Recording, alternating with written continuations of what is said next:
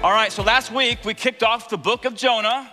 And what I did last week is I gave you guys a formal introduction to this little fascinating book. If you missed last week, here's what I want to encourage you to do. I want you to go back and listen. You can do that on our website. You can do that on our podcast. You can do that at our new YouTube channel. Just type in Calvary PSL in the search engine, and you can have access to the message, Compassion in Action. And so in that message, what I did is I laid the foundation to help us understand many different things. For example, I laid the foundation about who is Jonah. And we found out that Jonah is not a myth. Jonah is a real guy. He's a real historical figure called by God to be a prophet to Israel in the 8th century BC. We talked about who are the Assyrians. We found out from history that the Assyrians at that time were the up-and-coming world power. They were terrorizing nations at that time, and they were known for their cruelty and violence. And then most importantly, we got a deeper glimpse into who is the Lord. Yahweh, the one true God, the God of Israel, ladies and gentlemen, is the true God. And so who is the Lord? Well, we found out last week that he's a compassionate God who loves the whole world, and he's not willing that anybody should perish. And so today, what we're gonna do is we're gonna take a deep dive into verses 1 through 4, and we're going to look at Jonah as he emerges as the prodigal prophet. And so right now, if you're looking at Jonah chapter 1, verse 1, just say amen, so I know you're there. Here we go. Now the word of the Lord came to Jonah, the son of Amittai, saying, arise, go to Nineveh, that great city, and call out against it, for their evil has come up before me. And so since God loves the whole world, even polytheistic pagans who live in a city that is infamous for its sin, since God loves everybody, he called Jonah to go to Nineveh and to call out against it. Now, Nineveh, as we learned last week, was the largest city at that time in the Assyrian Empire. After, a little later than where we are in the Bible, it will become the official capital of the Assyrian Empire. And arguably, it was the largest city in the entire known world at that time. A massive city, some 600,000 people, located on the east side of the Tigris River, which would now be modern-day Iraq. God said, Jonah, I want you to go to Nineveh. And how did Jonah respond? Let's look at verse 3. It says, but Jonah obeyed the Lord and went to Nineveh. Is that what it says? Nope. But Jonah rose to flee to Tarshish from the presence of the Lord. And he went, can you guys shout out the next word? As we said last week, that is the direction whenever we choose to run from God. And he went down to Joppa, and he found a ship going to Tarshish. So he paid the fare, and he went down into it to go with them to Tarshish, away from the presence of the Lord. God said, go. Jonah said, no. And he became the prodigal prophet. The new Oxford American Dictionary, it defines the word prodigal as, quote, a person who leaves home, behaves recklessly, but later makes a repentant return. I like that. What is a prodigal? A prodigal is somebody who leaves home, behaves recklessly, but then later, thank God, makes a repentant return. That pretty much describes the man Jonah. And so today, what we're gonna do is we're gonna focus on him leaving home. We're gonna focus on him fleeing from the presence of the Lord, or at least attempting to flee from the presence of the Lord. And then at a later time, later in the book, we're gonna focus deeply on his repentant return. All right, so after he received the call of God, instead of going about 550 miles northeast to Nineveh, instead of going in that direction, what did he do? He went on this very long voyage, and it would have, if he would have made it, it would have been 2,500 miles to the west, the exact opposite direction of Nineveh. And where's he going? He's going to what would later become in history called Spain. During the 8th century BC, ladies and gentlemen, this would be like the end of the world at that time. And so Jonah's like, I'm out of here. I'm going to try to go to the farthest trading outpost there on the Mediterranean Sea. Jonah ran away from God. But here's what he didn't take into account. Jonah did not take into account the fact that God was just as determined to get Jonah to Nineveh as Jonah was to run away. So you have a battle of wills. God's determined. Jonah's determined. Now let me ask you, who do you think is going to win this battle of the wills? The Lord. He's a lot bigger and a lot stronger. As I said last week, you can run, but you cannot hide. Jonah could run, but Jonah could not hide. We're going to look at the details of how God won that battle of the wills next week. But this week, what I want to do, I want to pump the brakes, and I just want to focus most of our message on this question, and that is, why did Jonah run? Why did Jonah run? Tremendous application to where we are today. And so we can reasonably come to a number of conclusions, but number one, if you want to take notes this morning, I believe that Jonah ran in part because of fear. Fear. Now, how many of you guys at times in your life deal with fear? Please raise your hand. Thank you. I'm so glad that we're a hospital for sick people and not a museum of self-righteous saints who come and admire each other for how together we are. You know what I'm saying? That's what I love about Calvary. I want this church to just be real. I want this church to be genuine. And I love it when you guys are humble enough to admit, yeah, I deal with fear. I'll raise 2 hands, okay? We're all at some level broken people, and we need the Lord. And how many of you guys know there's always better days ahead? There's always hope. And God's a God of victory, and he's a God who helps us to overcome our shortcomings. So praise God for that, right? Thank God for that. And so, Nineveh, right, it's this large and intimidating city, and the Assyrians, what are they? They're cruel, vicious, and violent people. And so Nineveh was a scary place to go. And I think Jonah was afraid. So after hearing his call, I imagine Jonah thought, Nineveh, what? They're the enemy. Why do you want me to go there? You know, God, what do you want me to do? Just walk into the city of 600,000 people and just start shouting, repent, repent. You know, what are they going to do to me? What if they think I'm a religious fanatic? What if I become the laughing stock of the city? Or worse, what if they get mad at me? They're known for that. I don't want my body to be impaled on a pole. I don't want my skin hanging from their walls. Now, if Jonah entertained thoughts like that, he should have known that all those thoughts were just, listen to this, what if scenarios, which we're going to find out later had no basis in reality.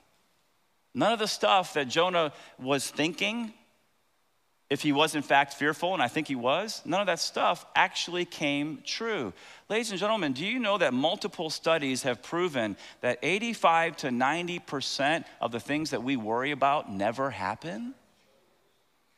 Google it, you'll see. 85, and by the way, don't Google your theology, okay? But you can Google this, 85 to 90% of what people fear doesn't actually happen. You know what the acronym FEAR means, right? What it means is F, false, E, evidence, A, appearing as R, real. Fear, false, evidence, appearing as real. And so what we do is we start to think, what if? And what happens then is the devil has a heyday because the fear gets bigger and bigger and bigger and bigger as we're focusing on the fear. And so what we should do and what Jonah should have done is we should focus more intently on not our fears, but on the promises of God. Because how many of you guys know that God's really big? He's a lot bigger than any of our fears, and certainly way bigger than our what-if scenarios. And so in verse 2, what does it say there? God's word says, "Arise, Jonah, go to Nineveh, that great city, and call out against it, for their evil has come up before," what's the last word there? Me. In other words, the smell of the Assyrians' evil had ascended into the nostrils of the Almighty, and God didn't like the scent. In other words, what I'm trying to say here is that the issue was not between Jonah and the Assyrians. The issue was between God and the Assyrians. Jonah was just called to be a mouthpiece. Jonah was just called to be a messenger to preach repentance to the people. And if he would just go, the Lord would be with him and the Lord would empower him every step of the way. God would give him his presence, and God would give him his power. So let's make some New Testament application to what we're learning now in the Old Testament. Here's the question. Please don't answer out loud. Just answer in your heart. Do we allow fear to stop us from sharing the message of Christ with others? Right? Well, if I share, what if they think I'm a religious fanatic? Or what if I become the laughing stock of the family, or of the workplace, or of the neighborhood? Or what if they get mad and they never speak to me again? Okay, and so those are the what if scenarios that a lot of Christians have. Okay, so 3 thoughts come to my mind. Number 1, most what if scenarios, again, have no basis in reality. You see, what could happen is that if you're obedient and you share that person that God's put on your heart, what could happen is that, like the Ninevites at the end of chapter 3, they may completely turn to the Lord. And wow, praise God, right? How many of you guys want to see people turn to the Lord? How many of you guys turned to the Lord in the past, right? So we want others to also turn to the Lord. And the second thought I have is that you're just a messenger. So the real issue is not between you and that person that the Lord is wanting you to witness to. The real issue is between God and that person. You're just a messenger. You're just a mouthpiece. And you just got to share, speak the truth in love, and then you let happen what happens. But then number 3, if you share with them, the Lord will be with you and the Lord will empower you. He'll give you his presence and he'll give you his power. You say, how do you know? From the Word of God. Now listen, this is New Testament stuff right here. Jesus, the risen Christ, after conquering sin, death, hell, and the grave, before he ascends up to the right hand of the Father, he gathers his disciples. He says, all authority has been given to me.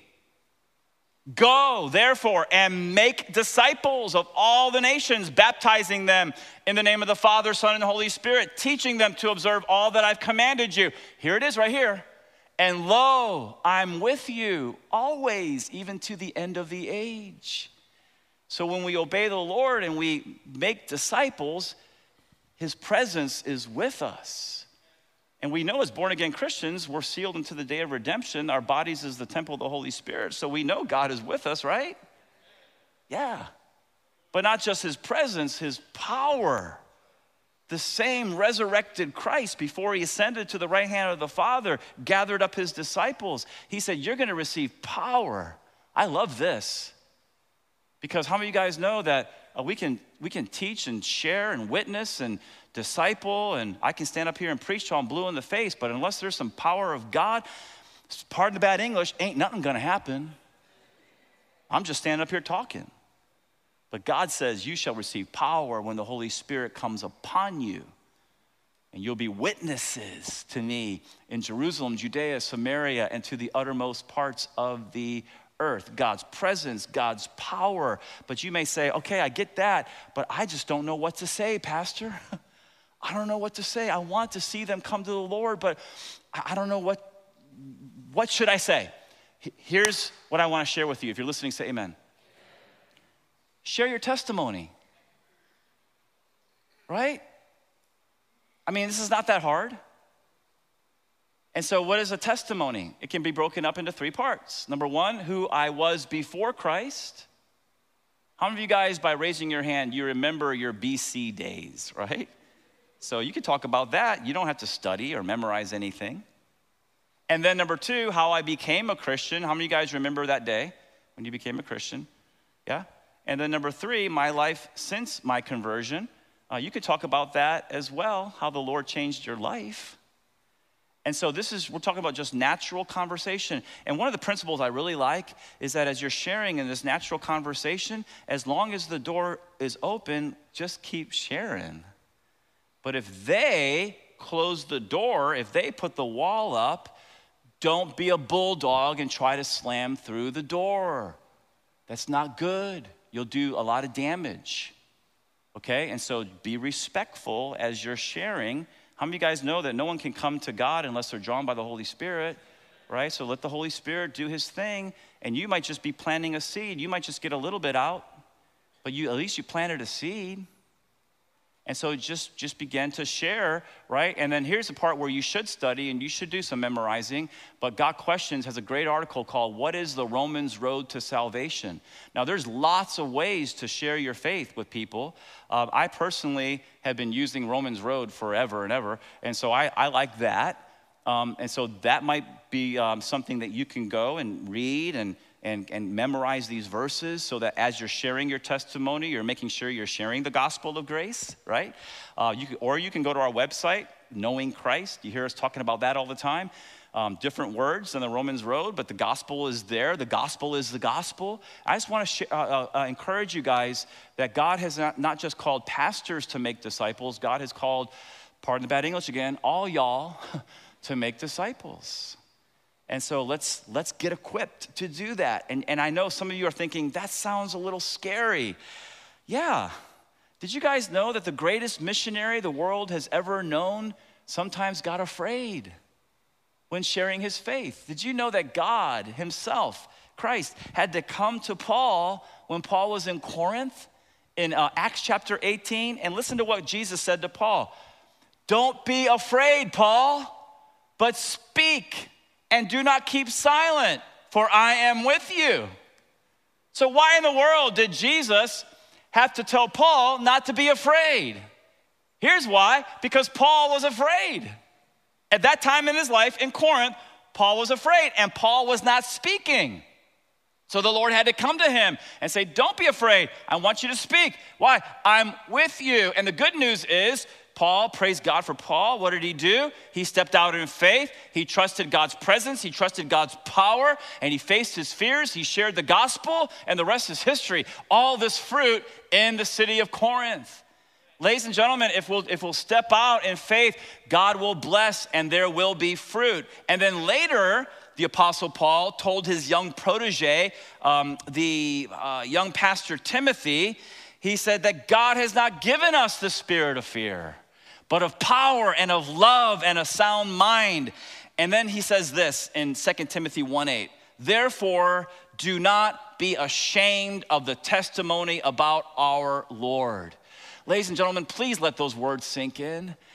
Do not be ashamed of the testimony of our Lord. Don't ever be embarrassed. Don't ever be ashamed of the gospel of Jesus Christ. He says, nor of me, his prisoner, but share in the suffering for the gospel by the power of God who saved us and called us to a holy calling, not because of our works. It's all over the New Testament. Stop trying to earn your way to heaven. It doesn't work. Jesus paid it all. It's all over. It's even in 2 Timothy 1. I was like, whoa, there it is again. Who saved us and called us to a holy calling, not because of our works, but because of his own purpose and grace, which he gave us in Christ Jesus before the ages began. And so let me encourage you, develop some relationships with people who don't know the Lord. They need some light in their life. And then begin to just plant seeds with your lips and with especially your life. Just live in front of them the fruit of the Spirit. And the Lord is drawing. And then as he opens doors, listen, share the gospel as the Holy Spirit opens those doors. And then invite them to church. I guess it's every other weekend, I'm not sure. But a lot of times we put these invite cards on your seats. This is not a reminder for you, oh, I got to go to church next week. This is for you to actually, as you're talking to somebody, say, why don't you join me at Calvary this week? We'll sit together. And how many of you guys believe that the fields are white unto harvest? That people need the Lord, right? And so all along the way, just be as compassionate as possible. People are drawn by love.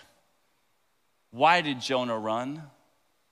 Well, we can reasonably come to a number of conclusions, but not just fear, difficulty. I mean, the rubber is really gonna meet the road right here. Difficulty, hard times. I want you to face it. Jonah, what God called Jonah to do, that was hard. That was super difficult. But here's the thing. Sometimes doing what's hard is the best thing for us in terms of our spiritual growth. Let me say that again. What God called Jonah to do was super hard. But sometimes doing what is hard is the best thing for us in terms of our spiritual growth, in terms of us becoming more like the Lord Jesus Christ. I love what Pastor Jeff Johnson said about this, a fellow Calvary Chapel pastor who's been doing this a lot longer than me. He said, God places struggles in our path, hard times in our path. You say, God does that? Yes. God places struggles in our path to help us do what? What's the word there? Grow. It's part of the growth process. And so Jonah needed Nineveh as much as Nineveh needed Jonah. Isn't that a great statement? And so what does that mean for application for you and I? That means that you and I need that difficult thing that the Lord has sent into our lives as much as that needs us. We need that. We need that difficulty. He says, as we faithfully accomplish God's will, we grow in grace, slowly changing into the image of Jesus Christ. I read that in Pastor Jeff's commentary this past weekend, and it reminded me of James.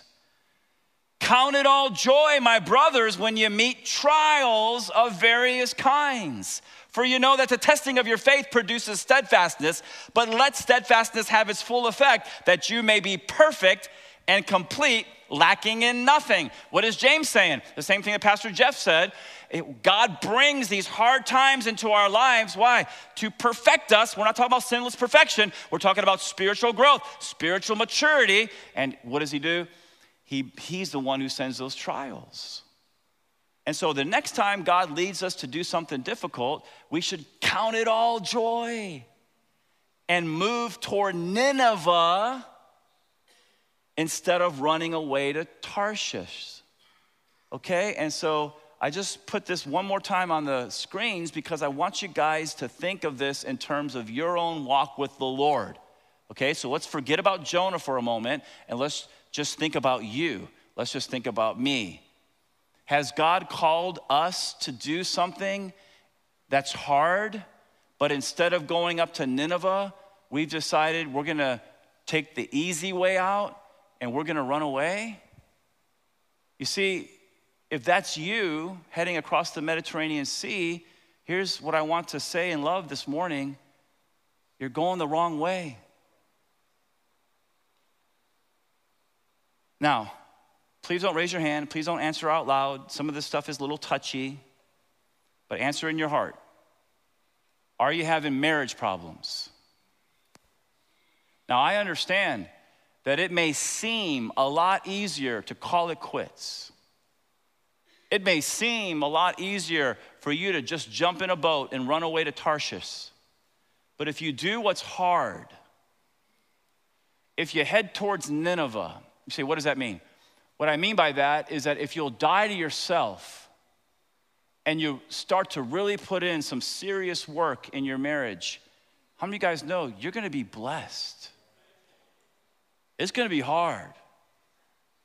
It's gonna be super difficult. Going to Nineveh has always been hard. But if you'll do that, God will, remember God's presence, God's power. How many of you guys believe God still does miracles today? He does. He does miracles in marriages. He's done it. Yeah, we should, it's okay to clap in church. Thank God right now for all the marriages that he's restored. Because listen, there's been some really bad marriages, right? Christian people, born again Christian people. How many of you guys know that born again Christian people can struggle? Yeah, we don't always have it all together. And yet they decided to go to Nineveh, to do the work, to die themselves, to put in the counseling sessions or whatever, and God intervened. And listen, some of those really difficult marriages where they're far apart, now they're lovebirds and they're enjoying life together. That's the Lord. And so it's when we embrace God's will, even when it's hard, that God shows up and he begins to conform us little by little into the image of Jesus Christ. Now, I understand that every marriage issue is different and there's various biblical principles, right, regarding these various issues. I get all that. And so that's one of the reasons that we have pastors and we have elders to help you navigate through whatever it is that you're going through, or we can refer you out to a competent Christian counselor. But listen, get the help that you need. Are you having problems at work? That job that God called you to?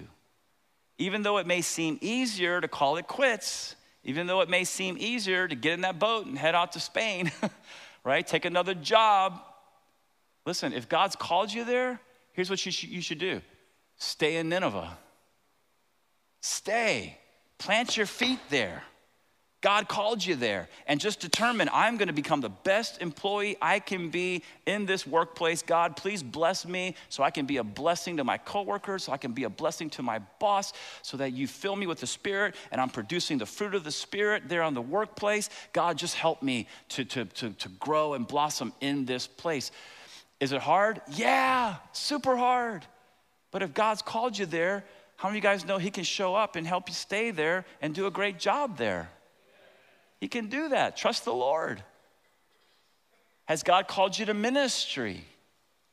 You know, I'm getting a little concerned about our church because we're growing and growing, right? But we're not really seeing a lot of younger people saying, God's calling me to ministry. Would you guys, answer out loud if you'll agree with this, would you guys start praying that God would raise up some young men and women in this church to become people who go into ministry? Would you do that? Would you start praying about that? It's so important. Has God called you to ministry? Well, it's hard. Yeah, it's hard. But God will bless. Has God called you to go away to Bible college? By the way, this is not in the notes. I just want to share this, but last Thursday was First Thursday, and Tiago, who is over our young adults, he shared the Word of God. Listen, he shared the Word of God, and I was so proud of him because it was just like this pure New Testament doctrine was flowing out of him, and I was like, yes, man, praise God. Tiago's got a call on his life. Do you have a call on your life? Is God calling you away to Bible college? Is God calling you away to seminary? Well, it's hard. Of course it's hard. But there's only one life. It'll soon be past, and only what's done for Christ is gonna last. Soon, and very soon, we're gonna be in eternity, and we're gonna be partying with the Lord. And I don't want anybody in this church to have any regrets as far as what God's called us to do. So just step out and embrace. Listen, it's when we step out and embrace God's will, even when it's hard, that the Lord shows up and he begins to conform us into the image of Jesus Christ. And so listen to this. It may seem easy or easier to run away. But how many of you guys know, because you read the rest of the story, that Jonah is soon going to discover that running from God is never easy? It seemed easier to go to Spain, but Jonah's going to find out really soon that it's not easy to run from the Lord. Unknown to the prophet, right? Somewhere below the ship in the dark waters of the Mediterranean Sea, there's this massive fish. Here's the boat. Jonah's sleeping, and here's the fish, and the fish is just prepared to do whatever God wants it to do. And Jonah is about to face the biggest trial of his life. Why? Because he decided, I'm gonna run away from God. And so, man, it may have been difficult to go to Nineveh, but it's gonna be a lot more difficult for Jonah to become regurgitated fish food. So let's really think about what's easy and what's hard. Listen, I'll move on in a second. I just wanna say this. The best place to be in life is smack dab right in the center of God's will. So find out what God's called you to do, man, and do it. Why did Jonah run? Well, number one, fear. Number two, difficulty, right? Those are reasonable conclusions based on what we read in the text. But did you know that number three, a lack of compassion? Did you guys know that that is what actually came from the lips of Jonah the prophet? Look at chapter 4, verse 1 and 2 really quick. So what happens here is that after he finally goes to Nineveh and preaches, after they repent and they realize, Jonah realizes these people are probably not gonna be judged by God. Look at his attitude in chapter 4. It says, but it displeased Jonah exceedingly, and he was angry. And he prayed to the Lord, and he said, "Oh Lord, is not this what I said when I was yet in my country? That's why I made haste to flee to Tarshish. For I knew that you're a gracious God and merciful and slow to anger and abounding in steadfast love and relenting from disaster." He's like, I knew it, Lord. I knew you're a compassionate God. I know you're a loving God. And that's, you know what? I'm mad about it. That's Jonah. It's like, whoa, what's going on in your heart, dude? Warren Wiersbe had this to say about this part of the Bible. He said, Jonah had a wrong attitude toward the Gentiles. Instead of wanting to help them find the true and living God, he wanted to abandon them to their darkness and spiritual death. He not only hated their sins, he hated the sinners who committed the sins. I got one word for that: yuck. That's a yucky heart. What in the world's going on in his heart? What in the world's going on in some of our hearts? When we don't emulate and reflect the compassion and love of God to people who need the Lord. You see, instead of reflecting God's character, right? What is God's character? God's character is loving the unlovable. If you guys heard that, can you say amen here? What is God's character? God loves the unlovable. Listen, no matter who they are, no matter what they've done, God loves the unlovable. Instead of reflecting that, emulating that attitude, Jonah became hateful and harsh towards people who were different from him, from people that he didn't like. And what's so sad is that Jonah would have loved it if God would have just wiped out the Ninevites. He would have went like, yeah. What is that? That's a yucky heart. This reminds me of the story of the sons of thunder, James and John, and their attitude towards the Samaritans, okay? And so in the times of Jesus, there was this great animosity between the Jews and between the Samaritans. There was racism in the Bible, absolutely. And so, quick history lesson. Who were the Samaritans? The Samaritans were the descendants of the marriages between the Assyrians and the Israelites. You see, after the time of Jonah, if you fast forward to 722, make sure I got that right, 722 BC, what happened was that the Assyrians came and they finished the job. They conquered and they captured all 10 of the northern tribes of Israel. And then a lot of the Assyrian men, what did they do? They moved into the area where the tribe of Ephraim and the half tribe of Manasseh there in Israel used to be before the Assyrian captivity. Assyrian men moving to Israel. Then what did they do? Well, some of the ladies who weren't taken captive to Israel, to Assyria, and were still in Israel, these Assyrian men married with these Israelite women. And what happened? They had babies, and those babies grew up and had babies. And so because of these intermarriages between the Assyrians and the Israelites, in Jesus' day, they're called, and before Jesus' day as well, they're called the Samaritans. And so in Jesus' day, they lived between Galilee in the north. So if you see Galilee in yellow, can you say amen? And they lived between Judea in the south. If you see Judea, can you say amen? And then you got Samaria in the middle. This is the descendants of the Assyrians and the Israelites getting together. So you have Jews in Galilee. You have Jews in Judea. And you have what some of the Jews of that time who had a problem with racism, what they would call in the middle are the half-breeds. the Assyrians. And the Bible says in John chapter 4 that the Jews had no dealings with the Samaritans. And so what some of these Jews would do if they lived in Galilee and it's time for a feast in Jerusalem, instead of going through Samaria, they would cross over to the east side of the Jordan River into the Decapolis. They would go all the way down into Perea. They're not going into Samaria.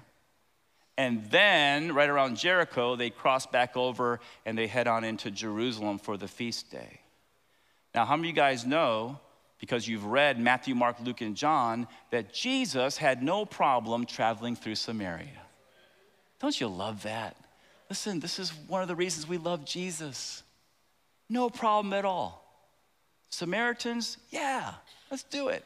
How many of you guys have been watching The Chosen, right? You saw the woman at the well episode? That'll bring you to tears, man. And so here's what you need to know. Jesus, when he traveled, he would often send advance teams into these different areas to make preparations. And so he sent an advance team to a certain Samaritan village, and it did not go well for some of his Jewish disciples. These Samaritans, because a lot of them were racists as well, they looked at these Jews and they're like, we don't want Jesus here, slam the door. Now, do you guys remember the response of James and John to the Samaritans? Check it out, Luke 9:54. After they got the proverbial door slammed in their face at this Samaritan village, they said, Lord, do you want us to command fire to come down from heaven and consume them just as Elijah did? You know, if these Samaritans don't want us around, then let's just take them out. Kill them, Lord. Fry them, Lord. Destroy them, just like we see in Elijah's day. Now, here's the thing. I don't have time to get into this. The problem is that Elijah's situation was so different on so many different levels than what James and John are going through. And so James and John were wrong to try to fit in this story from the Old Testament into their context. Let me just say this as a quick side note. Make sure that before you take something out of context, just know that if you take that out of context and you try to shove that into your situation, that you could damage yourself and you could damage a lot of people. Keep the Bible in the context where it is. Rightly handle the word of truth. Don't use this as a weapon to try to hurt people. It doesn't work. And so look at Jesus' response to the sons of thunders. He goes, you don't know what manner of spirit you're of. The Son of Man didn't come to destroy men's lives, but to do what to them? And they went to another village with James and John's heads hung low. Hey, James and John, I'm not into frying people. I'm into loving people. And I'm into saving people. Now, you know, the way that some professing Christians are acting these days towards different issues that are going on in our culture. Did you guys know that a lot of Christians are blowing it? They're blowing the testimony of the Lord Jesus Christ by the way they act on social media, by the way they talk at work against certain people and different issues, the way they talk in their small groups. A lot of people, a lot of professing Christians, they're absolutely blowing it. You know why? Here's why. I said this in one of the services last week. Because they're allowing their worldview to be shaped by the news media as opposed to allowing their worldview to be shaped by the Word of God. And here's the problem. The problem is that some of the people, not all of them, but some of the people in the news media are very angry. And they're yelling.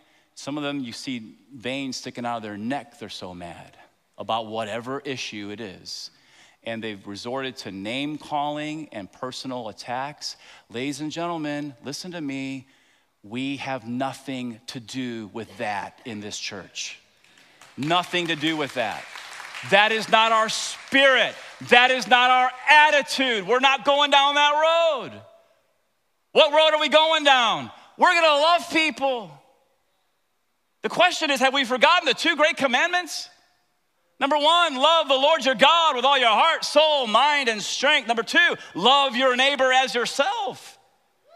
And those two commandments were in the Old Testament, written some 700 years before Jonah. And so Jonah knew better than to be hateful and harsh towards the Assyrians. He had the word of God in his day. He knew he's supposed to be loving people, and yet he was hateful and harsh toward the Assyrians. So what's our attitude toward people who are different from us? What's our attitude towards people who disagree with us? Are we really keeping the two great commandments? Or are we so distracted by all these different issues and so angry and so upset that we're having the attitude of James and John before they got sanctified? You see what I'm saying? If this is making sense to you guys, can you say amen? Right? And so do we really love people? Do we really love people who come from a different nation or culture than we do? Do we really love people who have a different skin color? Do we really love people who have different political views? Ooh, it's quiet right there. Do we really love people who ascribe to a different religion? We're supposed to love them. Do we really love people like the Assyrians who are notorious sinners? Ladies and gentlemen, this is the spirit of this church. Listen to the word of God. God so loved the world, he gave his one and only son that whoever believes in him won't perish but have everlasting life. That's where it's at right there. God loves everybody. And so we should love this God, right? With all our heart, soul, mind, and strength. We should love our neighbor as ourselves, and we should seek to lead them to Jesus. Why? Because by far the most important issue is not these side issues. By far the most important issue is that people get reconciled with God. That's the most important thing. And that only happens by the blood of Jesus Christ. But if we keep letting all these side issues get us angry and get us mad and get us like James and John, we're gonna blow our testimony. And these people, listen, they're not gonna hear the gospel from us. And so Jonah got on the boat, and he and the crew sailed out into the Mediterranean Sea. And now we see verse 4, that the Lord hurled a great wind upon the sea, and there was a mighty tempest on the sea, so that the ship threatened to break up. And so what we see here is because God was just as determined to get Jonah to Nineveh as Jonah was to run away, what does God do? God sends a storm. Now, I don't want you guys to get the wrong view of God, okay? So here's what did not happen. It's not like God is sitting up in heaven, right? And he sees Jonah and the guys in the boat moving out. And instead of going up to Nineveh, or at least in that direction, they head towards what's later known as southern Spain. And God's like, no! And he takes his fists and boom on the Mediterranean Sea. Or, you wanna run away? You're gonna pay. Right? And so like, the boat's like, no. Listen, some of your earthly fathers may have acted that way. And by the way, if you grew up with an angry, hurtful, unloving dad, please don't project that image onto our Heavenly Father. Don't do that. That's not God. That's not the way God operates. God is not some irate tyrant in the sky who gets so angry he loses his temper. No way. And that leads you to your last point this morning. And that is, the Lord didn't send the storm to pay back Jonah. He sent the storm to bring back Jonah. You see the difference there? Listen, we got to represent the Lord correctly. And so this wasn't the work of an out-of-control, irate God. This was the work of a loving, merciful God who will go to great measures in order to bring his wandering children back home. So why does the Lord sometimes, I'm not saying that every storm is like this, okay? Don't mishear me. Why does the Lord sometimes bring storms into our lives? Because he knows what's best for us. Because God knows that when we run from him, this is important here, God knows that when we run from him, we're running from the source of everything that's good. When we run from him, we're running from the source of everything that's good. What is that? Think about God's power. Think about his presence. Think about his provision. Think about his protection. Think about his prudence, his wisdom, right?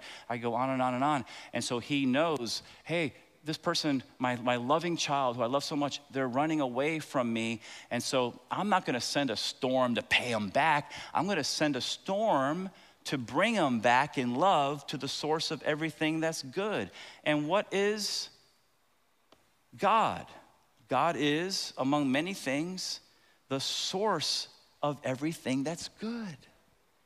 He's the source of love and joy and peace and patience and kindness and goodness and faithfulness and gentleness and self-control. That's our God. And I hope that this second message in our series kind of helped us get a correct biblical worldview of who the Lord is, and I hope that it's going to encourage all of us to rightly reflect the heart of our Father as we intermingle with other people.